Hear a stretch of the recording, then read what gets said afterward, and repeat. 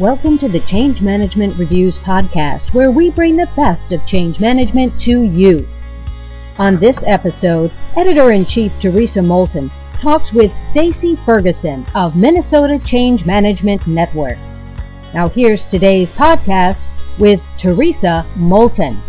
Stacey is an experienced principal consultant with over 25 years in transformational, operational, and problem-solving engagements. Stacey founded her firm on the principle of together sustaining success. Clients range from Fortune 25 companies to nonprofits to individual leaders, all needing support through multidimensional change. The bigger the challenge, the better the fit for her skills and experience, from the C-suite to the frontline folks and enabling leaders in between. Stacey has the unique ability to develop a change strategy aligned with the business project work, including the development and execution of supporting tactical action plans. Three specialties in her practice include assessing and developing high-performance teams, cultural assessment and alignment, and designing and developing customized workshops and interventions to expedite change adoption. Her current extracurricular involvement is as the VP of the Minnesota Change Management Network on the board of directors, working to develop a nexus of change management professionals in the Minnesota metro area and beyond. So, Stacey, welcome to our show. Thanks. Great to be here. Yeah, we're very excited to have you here. And as I understand it, you're the president-elect of the Minnesota Change Management Network. Yes, and we're right in the throngs of kind of wrapping up the year and prepping for elections for the incoming, what will be basically my board. So, yeah, very, very excited, booming organization, growing really quickly right now. Oh, that's great. That's great. Well, one of the questions I like to start out with most of my guests in change management is basically about telling us how you got into the field, because so far we haven't heard the same story twice. And you probably won't hear the same story again. So mine was, I don't know if you call it an accidental, walk into change, but from the very beginning of my work, like starting literally at my first job at McDonald's, I have been involved in some element of change. So there it was leadership and training and development. Then I went into more of a leadership role around execution and operations process stuff, which I have served a term as a Six Sigma Black Belt as well. And then it wasn't until 2008 that I officially had the title change manager in my job, but that's when I really fully decided. It was kind of at that time when I was doing one of those look in my career, okay, what do I want to have done in my career when I'm retired? Like, what do I want to look back and have left behind? And I realized that there's some good themes that wove around and came to people, because I realized, I didn't really like product development. I wasn't that kind of person. I wanted to go sell some stuff, and leadership was great, and I wanted to include it, but I also realized if I wanted to go independent, that kind of wasn't going to be the future I had. You need to be in an organization doing that. And although I appreciate what HR does, I also realized that in organizations that group kind of gets cast, and you can come into a healthy HR environment or one that's still kind of constrained to supporting a ton of people or not really being a partner. So I went, that's not the kind of people work I want to do.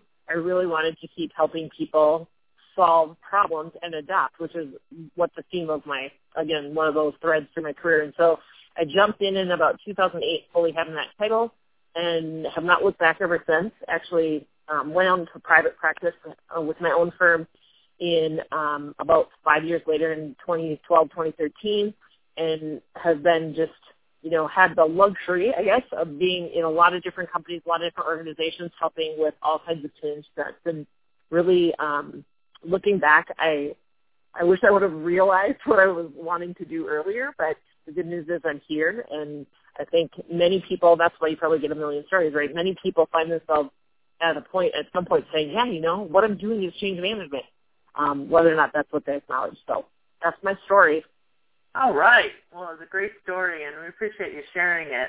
I'm remembering back to our conversation before this interview, and we were talking about, specifically a change initiative, what makes it successful, what causes it to fail, what are some of the key elements of the change management strategy, that needs to be in place at the beginning of the initiative, and then how do you bring those elements forward throughout the entire initiative? And I'm wondering if you could share your perspective on that with us. Sure. So I think, it comes down, there's a few things that have to be in place in order for anything to be successful. Right off the bat is, do people want it? So, in change, sometimes I feel like we're kind of going around, pizza, can you offer me a job? Sometimes you feel like you're I don't want to say begging, but you're trying to really sell hard what you're doing, when in reality, if you could be in a pull-from situation, that's the best. Not always this situation, but again, what would be ideal? So again, first having people say, yep, I understand the need for change, and at a sponsor level. So really getting those sponsors to say, yep, what we need is someone to come in here and help us through it. We need to have someone who can dedicate or focus right on this initiative. And I think that's critical, and that's kind of the little case for change that you end up selling throughout the whole thing. Everybody uses that for a foundational piece of effective change. So taking that they understand they need you and they bring you in, and then using that kind of going forward to help people understand why you're here. Another one is you need to have some really good communication, a good strategy and approach, and you really need to understand the organization that you're going into. Like, how do they communicate, both formally and informally? This is probably rocket science to most people, but really understanding that and not being afraid to kind of get rid of some of the old ineffective methods of communication, or at least how you're going to use it when you develop or change initiative. And the second being okay with, implementing or introducing a few new things. I think a huge piece of effective communication through any kind of change is that feedback loop. And unfortunately, even in organizations today, whether it be private sector, public sector, government, whatever you're talking about, there isn't always a really good feedback loop, and I think that's a critical piece for change in order to make people feel like they really are allowed to change and ask questions. So I think that communication with a good, strong feedback loop in it is important. Learning, organizations have a variety of learning environments, a variety of learning kind of setups and establishments. Some have a really good foundation and have even networks of people out there or a lot of resources dedicated to it. Some, it's a really light version. Some are more progressive, like they use some of the, like UPKs, user productivity kits, the on-demand training, on websites. Some are still a little more old school, kind of classroom, but just understanding what there is. But that's a critical piece from the very beginning, identifying what they have and trying to suggest some improvements before you get to the need of training. Also, I think, a lot of times training gets to be one of those things at the end, similar to change management, where at the very end, before they're ready to go live with a new system, for example, oh, now we need training. It's like, are you kidding me? So making sure that training is considered from the very beginning, and that you're again, in the beginning, it's not as much of a heavy lift, but just getting them involved, making them understand what it is, kind of having them be part of that assessment and analysis around understanding how training works in an organization, what people need. And then obviously when training needs to be executed, from a change perspective, that practitioner needs to be involved, not necessarily training, but hearing what people are saying, getting the feedback, making sure we follow up and get additional sessions out if needed, or, maybe we need to do, feedback sessions on, I don't want to say competence, but the performance of people in their new realm. Maybe it's additional materials are needed. People said, initially they said they just wanted a little workbook, and now they want quick reference guides. So it's making sure those things kind of get taken care of. And I think from a change perspective, those are the things that help sustain an organization. And sadly, a lot of organizations still don't have a good, sustainable library or reference materials. And I don't mean paper necessarily, but somewhere people can go and keep getting refreshers on demand. If it's the company, internet site, whatever, just helping people be prepared for that from a learning perspective. I probably should have mentioned it first, but leadership, sponsorship, as I said, initially getting on board, but that leadership coaching throughout. I find as a practitioner, I spend at least 50% of my time working with leaders. If it's coaching them to help them help them be more of a change advocate, if it's giving them the scripts they need and getting them comfortable with that. Some people are, some people aren't. Addressing issues with individuals or groups of folks that are maybe more in a resistant state or are kind of sliding down instead of moving up the change curve.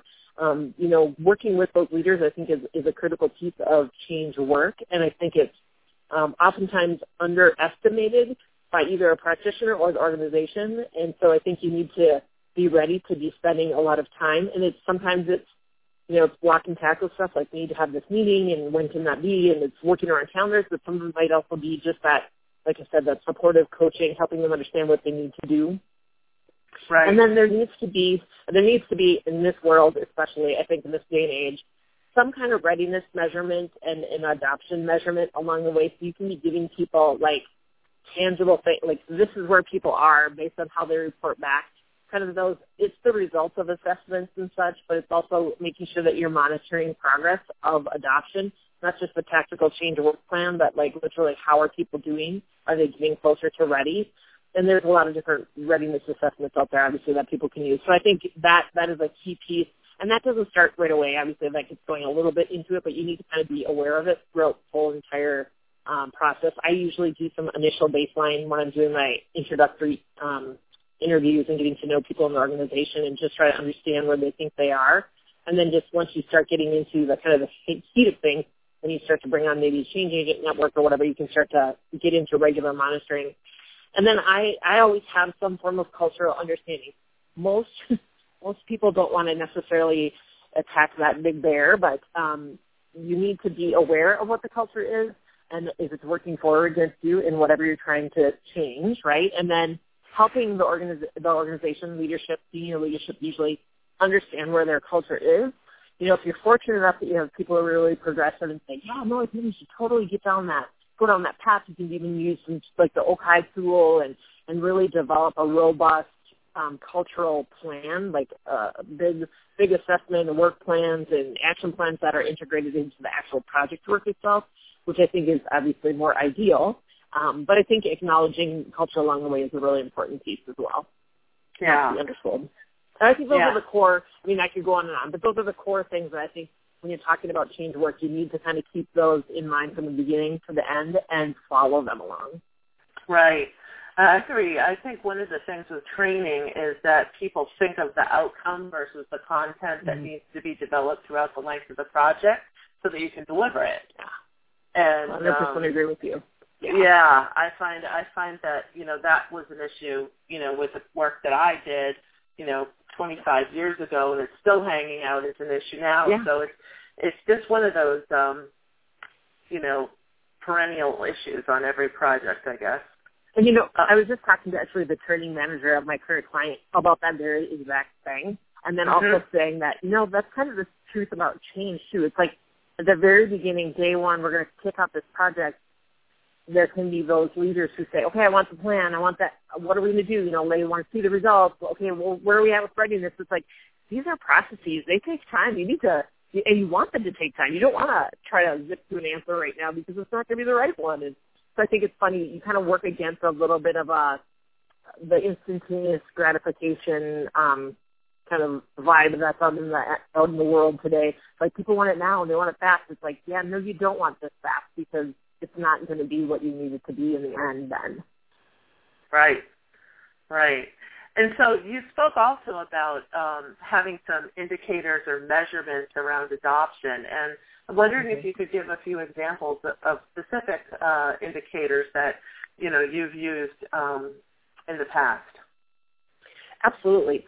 So, I'll say one thing that I think people, I hope most people typically do is they'll measure training. But that's kind of down the path. But I do want to highlight that training, number one, completion, competence, making sure that it's effective and complete, those things are an important measurement of adoption once you're kind of down that path. But I think, and again, I wouldn't start measuring adoption or readiness or any kind of measure of change right off the bat because you need to kind of get in and understand what you're doing. But once you do have that understanding, I think it's important to get, again, I'll call it baseline readiness. I do a baseline in the beginning just to say, here's where everybody is in understanding what's happening, the what of what's changing, the how, and then certainly the how it's going to impact them. So it's the kind of what's in it for me piece is, do people understand what that means? And then, the connection to the bigger strategy in the organization. Actually, I just got done. It's funny. I just got done doing one of these readiness assessments literally before I came to this podcast. So just understanding those things. And I have a basic, like, 10, 15 question assessment that people go through and say, I strongly agree to strongly disagree, and they rate themselves, and then it comes out in kind of a ready, not ready, unsure is the net output of that. And then with that, you can use that as your baseline to how you go forward. And it helps you because, part of the challenge in a lot of organizations, there can be thousands of people that are in the organization that you have to worry about, and you have to be able to prioritize or target them in some way. So even if it's like a little heat map, like, okay, this group is red. They are totally not in the loop. They're starting at less than 0 on the scale of understanding. And then it helps you to kind of, I hate to say prioritize, but kind of tell you how much work you have to do with each group and where you need to start. Again, very, very basic readiness assessment, but it's one that's measurable and tangible. And then I also use it's literally the little adoption curve with the different stages with clear definitions on them. And I have people self-assess on that. And so it's, where do you feel you are now after we've, say, started to execute some of our communication and training plans, or we've started to talk about it out in the world, and the leaders have started to supposedly initiate their own kind of meaningful discussions about it. I check in progress. I would say really partner with my measurement of adoption is a change agent network that helps you to measure that within their peer group. Because again, ideally everything would be electronic, right? At somebody's desk, and to look at time studies, they'd be saying, I feel good about it today. Here's where I am in red, yellow, green, or along the curve. Here's where I sit. But I think that isn't usually available in most organizations. So just hey, where are you on the change curve? Let me, give me a response, and then if you need to, if you don't feel like they're where they should be according to the progress of the work, just do some deep dive and troubleshooting in that area. Those are two of my kind of basic go-tos. There's tools that I can use for, like I said, training, learning, but I can also do some things for culture. I can do some things with communication effectiveness, but I like to measure literally adoption and use them to self-identify. I found it super effective, and I can tell you, when I've used it, I've had successful initiatives. When I have not, it's pretty hit and miss, because if you're never asking people where they feel like they are, and you're just depending on, did really good attendance at that training session, or seems like everybody got that communication message, I think you're doing yourself a disservice. And the first thing I usually say to any new client, the leader, the engagement owner, whatever, is, by the way, I'm a team of one, so I will absolutely leverage as many people in the organization as possible, including all the impacted end users, right? I want them to tell me what they need to know. I want them to tell me how they want to learn, how they want to get clear messages. And that is usually the first approach to most of the things that I do. But that's my measurement. A couple basic tools, moving us forward. Great. And I just wanted to shift gears a little bit on talking about, selling the value of change management. Last week I did a webinar on selling the need for change management in the organization. So I'm curious to hear what your thoughts are in terms of how do you sell the value of change management. Well, the thing, in my experience, what I found about selling the value of change management is oftentimes describing it without it. So it's kind of talking about the absence of change management to afford to go down the path, implement this multi-million-dollar system or disrupt and take away, thousands of your employees' time for multiple hours a week, and then have it not be worth it, or have the system not be utilized. I kind of tend to connect it to the value of not having it, or the loss of not having it, is what I find to be most effective. I think instinctually, most leaders most people are good leaders and good people leaders. They get that their people need support through change, and they get if they're going through a big change that's kind of a left turn from how they're operating, that they need help. And I'll get, I'll speak at a panel, and I just did some speaking at panels this winter, and people come up to me and they're like, oh my gosh, our organization, it was actually a property development person really struck me. They're like, we're going through so much change, we're acquiring all these properties. We have kind of a total variety of people that are coming in, and people aren't able to kind of keep up with staying on the same page and going through this. Can you come and speak to us? I'm actually going to be speaking to their group in April at their kind of quarterly meeting and helping them get through it. But I think it's really about helping what happens if you don't have it. And most people, like I said, they self-identify, I'm in change because this change is happening to me. And if they know, it's kind of a no-brainer when you have something like an acquisition or a merger, because then they know we're going to have a lot of two different organizations coming together and whatever. And again, the people tend to focus on the tactical, but again, good. And I think it's just having a good elevator speech of, well, here's what I can help you do. And I think not every leader or every person you're talking with is always in tune with those things, but I think talking about what happens if you don't is the best clearest route to take with most conversations. Yeah, that sounds great. I think that's true. Helping people, whether you're trying to show them the, future without change management or the future with change management, just helping them kind of step into that is really important. Yeah. Really important. I think also just reassuring them I practice with a transfer to run the business or, transition my knowledge. I don't want to become your addiction. You have to have me there to be successful with change. Right. So I'm really about transferring the knowledge, and I think if you can help them understand that as well, if you go at it with that approach, it makes people feel better. It's like it's just like a trainer, right? You're going to hire a trainer because you want to be physically fit and you want to be able to run a marathon, but you don't want to just be physically fit until the marathon and then start falling apart after, right? You want to be fit for the rest of your life.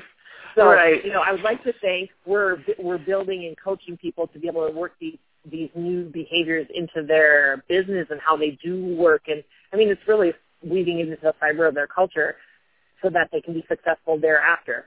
I haven't actually, now that I just said that out loud, I haven't done any post-mortems with past organizations, although I've had one come to me and say, you were the best thing that happened to our organization. But again, I don't know if that means they're still flexible and whatever, or they had fun when I was there. I don't know. Well, it sounds like a compliment either way. So that's good. And so, as we had talked about this before, we also had thought it would be important for people to really get a sense of what you think does not make change stick. Yes. So I love this when you said that to me when we were talking, it's like, oh, that's an awesome thing to talk about.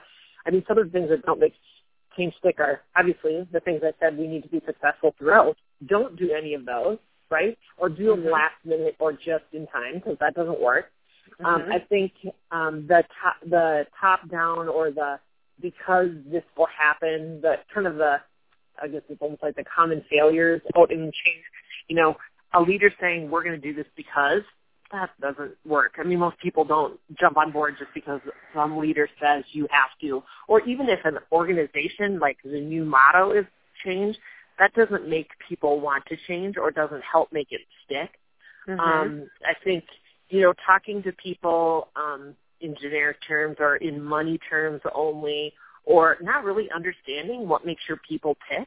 So if it, they like the benefits. So, for example, if they love the fact that you have on-site daycare, that's a really big thing for them, or that you do have adaptable hours, you may be a result-oriented work environment, or you just have flexible hours. They can work from home, they can work here. If you don't understand that that's what's important to your employees, and you change that, and as part of a new, maybe you have a merger and acquisition, you eliminate that, you're going to lose, if not the productivity of your team, you might literally lose them from your team. And I think it's important to be aware of your people. I mean, literally just what is important to them about work.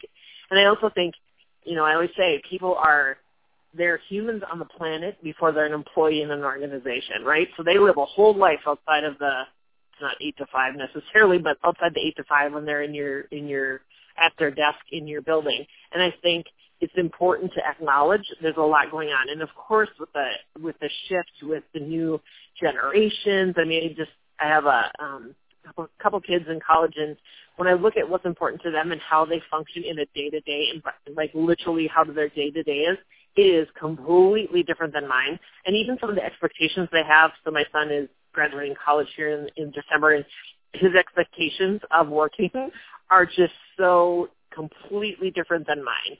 And I just think, and so there's been probably 2 generations in there, or a generation and a half maybe, that have gone from the official generations in the world. And I just think not understanding that those differences for a company will make you die. You're not going to have the great talent. You're not going to have the freshest perspectives.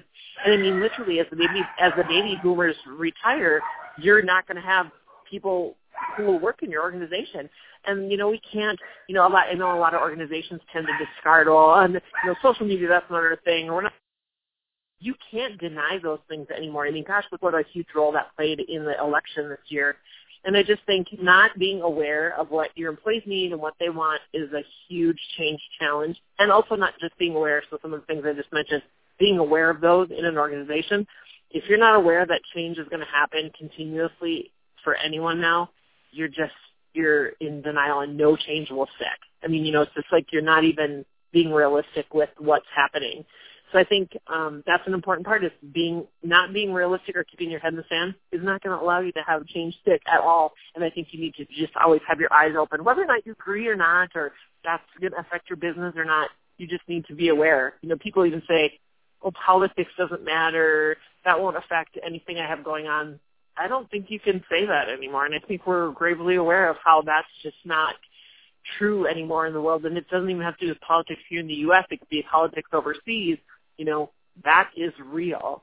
I mean, 9/11 was the first wake-up of that, but I think other than that, we still have continued reality checks of we are a global environment and you need to be aware and not being cognizant of that while you're implementing changes, whether it be the technology ones or the larger kind of cultural changes or process changes. It just is it's not a reality check. So I think those are some of the core things that to me prevent change from sticking. And I'm sure there's a million more and probably half a dozen I forgot about, but I think those are the core things. Okay, great. That's great. Well, listen, we're almost out of time, so I wanted to make sure that we had a chance to ask you a question about new people coming into the field of change management, and they're looking around at certifications, they're looking at experience they may or may not have yet, and they're wondering, okay, where do I start? What should I keep in mind as I start my change management career? And I wondered what you could share with us about that. Well, I love it because I get asked this actually a lot, especially being part of the Minnesota Change Management Network. So, first of all, I would say, what have you done in your career? So, you look at kind of what is the work that you can actually apply to change management from maybe you did training at one, maybe your role was in training at one point, maybe you were the communications director of a particular organization. Even something as simple as, I put on special events for my church or for a special group that I'm part of, a club I'm part of. My gym, I facilitated communication piece. I think look at what you have done in your life and see how it applies. I'd always recommend if you have no context to change, haven't been schooled or, even read up on things, it is a good idea to get a basic education about change. Obviously, the most prevalent is ProSci, and they're great. Love those guys. Also, there's smaller regional, I know like in Chicago, LaMarche has a training change certification plan, and there's a lot out there, so I don't want to start mentioning and not mention some. I think, there's a couple of good basic books you can read, and I don't want to even start listing those, but you can read some books to help give you the context for it. And here's the other thing I'd say. If you can't, because it's difficult to get a change job if you haven't had a change job, where your change is in your title. So sometimes it's getting into maybe a communication role and taking a little bit more of a change slant on it, or if change opportunities come, taking those on, including maybe being part of a change initiative or a team that is actually a change team. Being open to that is a great way to get experience. I'll also offer, joining associations like the Minnesota Change Management Network or groups that are focused on change. It gives you real time by the colleagues that you're associated with that usually have activities and events that are surfaced around or circled around it. The other thing I would say is please don't, on behalf of the change practitioners or yourself, because you have an interest in change, sell yourself as a change practitioner. Because I think that you'll set yourself up for failure and it will damage the practice. So I think be okay to not maybe be able to, when you've determined I want to do change, it's okay if I can't go out there and sell myself as a change manager. Get in and have some experiences, do the work, take on initiatives, take support. hey, reach out to colleagues who actually are in change and see if they need some help on their work that they're doing. So maybe you can get in under a strong practitioner and get some experience. I've done that with folks who are relatively green. They came in maybe as a coordinator, a change coordinator, change project coordinator. And I personally am all about developing and delegating and helping people be better. So I move them forward in a way that helps to move, help them to get into a more competent position. Those are some of my thoughts and ideas about that. And there are many more. I think, by the way, also always have a kind of a change mentor if you can. So somebody who is a practitioner that you can run ideas by, and you'll use that for the rest of your life. You'll get more and more of them, and you'll have kind of a coffee group of folks even to talk about, because there's nothing change practitioners like better than talking with other change practitioners. So I think, that is another great way to learn a lot and get some better understanding of what's needed out in the world. Right. That's great. That's great. Well, thank you so much, Stacey, for your time and for your wisdom. I'm really excited for people to hear the podcast, and it's been a pleasure interviewing you. Absolutely. It's great. I always love to talk about change, and great to talk with you, Theresa. You're doing great stuff. Thanks for being an advocate and a spokesperson for us out there. Oh, you're welcome. We hope you've enjoyed today's podcast, listening to Theresa Moulton of Change Management Review and Stacey Ferguson of Minnesota Change Management Network. Be sure to check out our website at changemanagementreview.com. We also invite you to follow us on Facebook and Twitter, and join us on LinkedIn. Thanks for listening.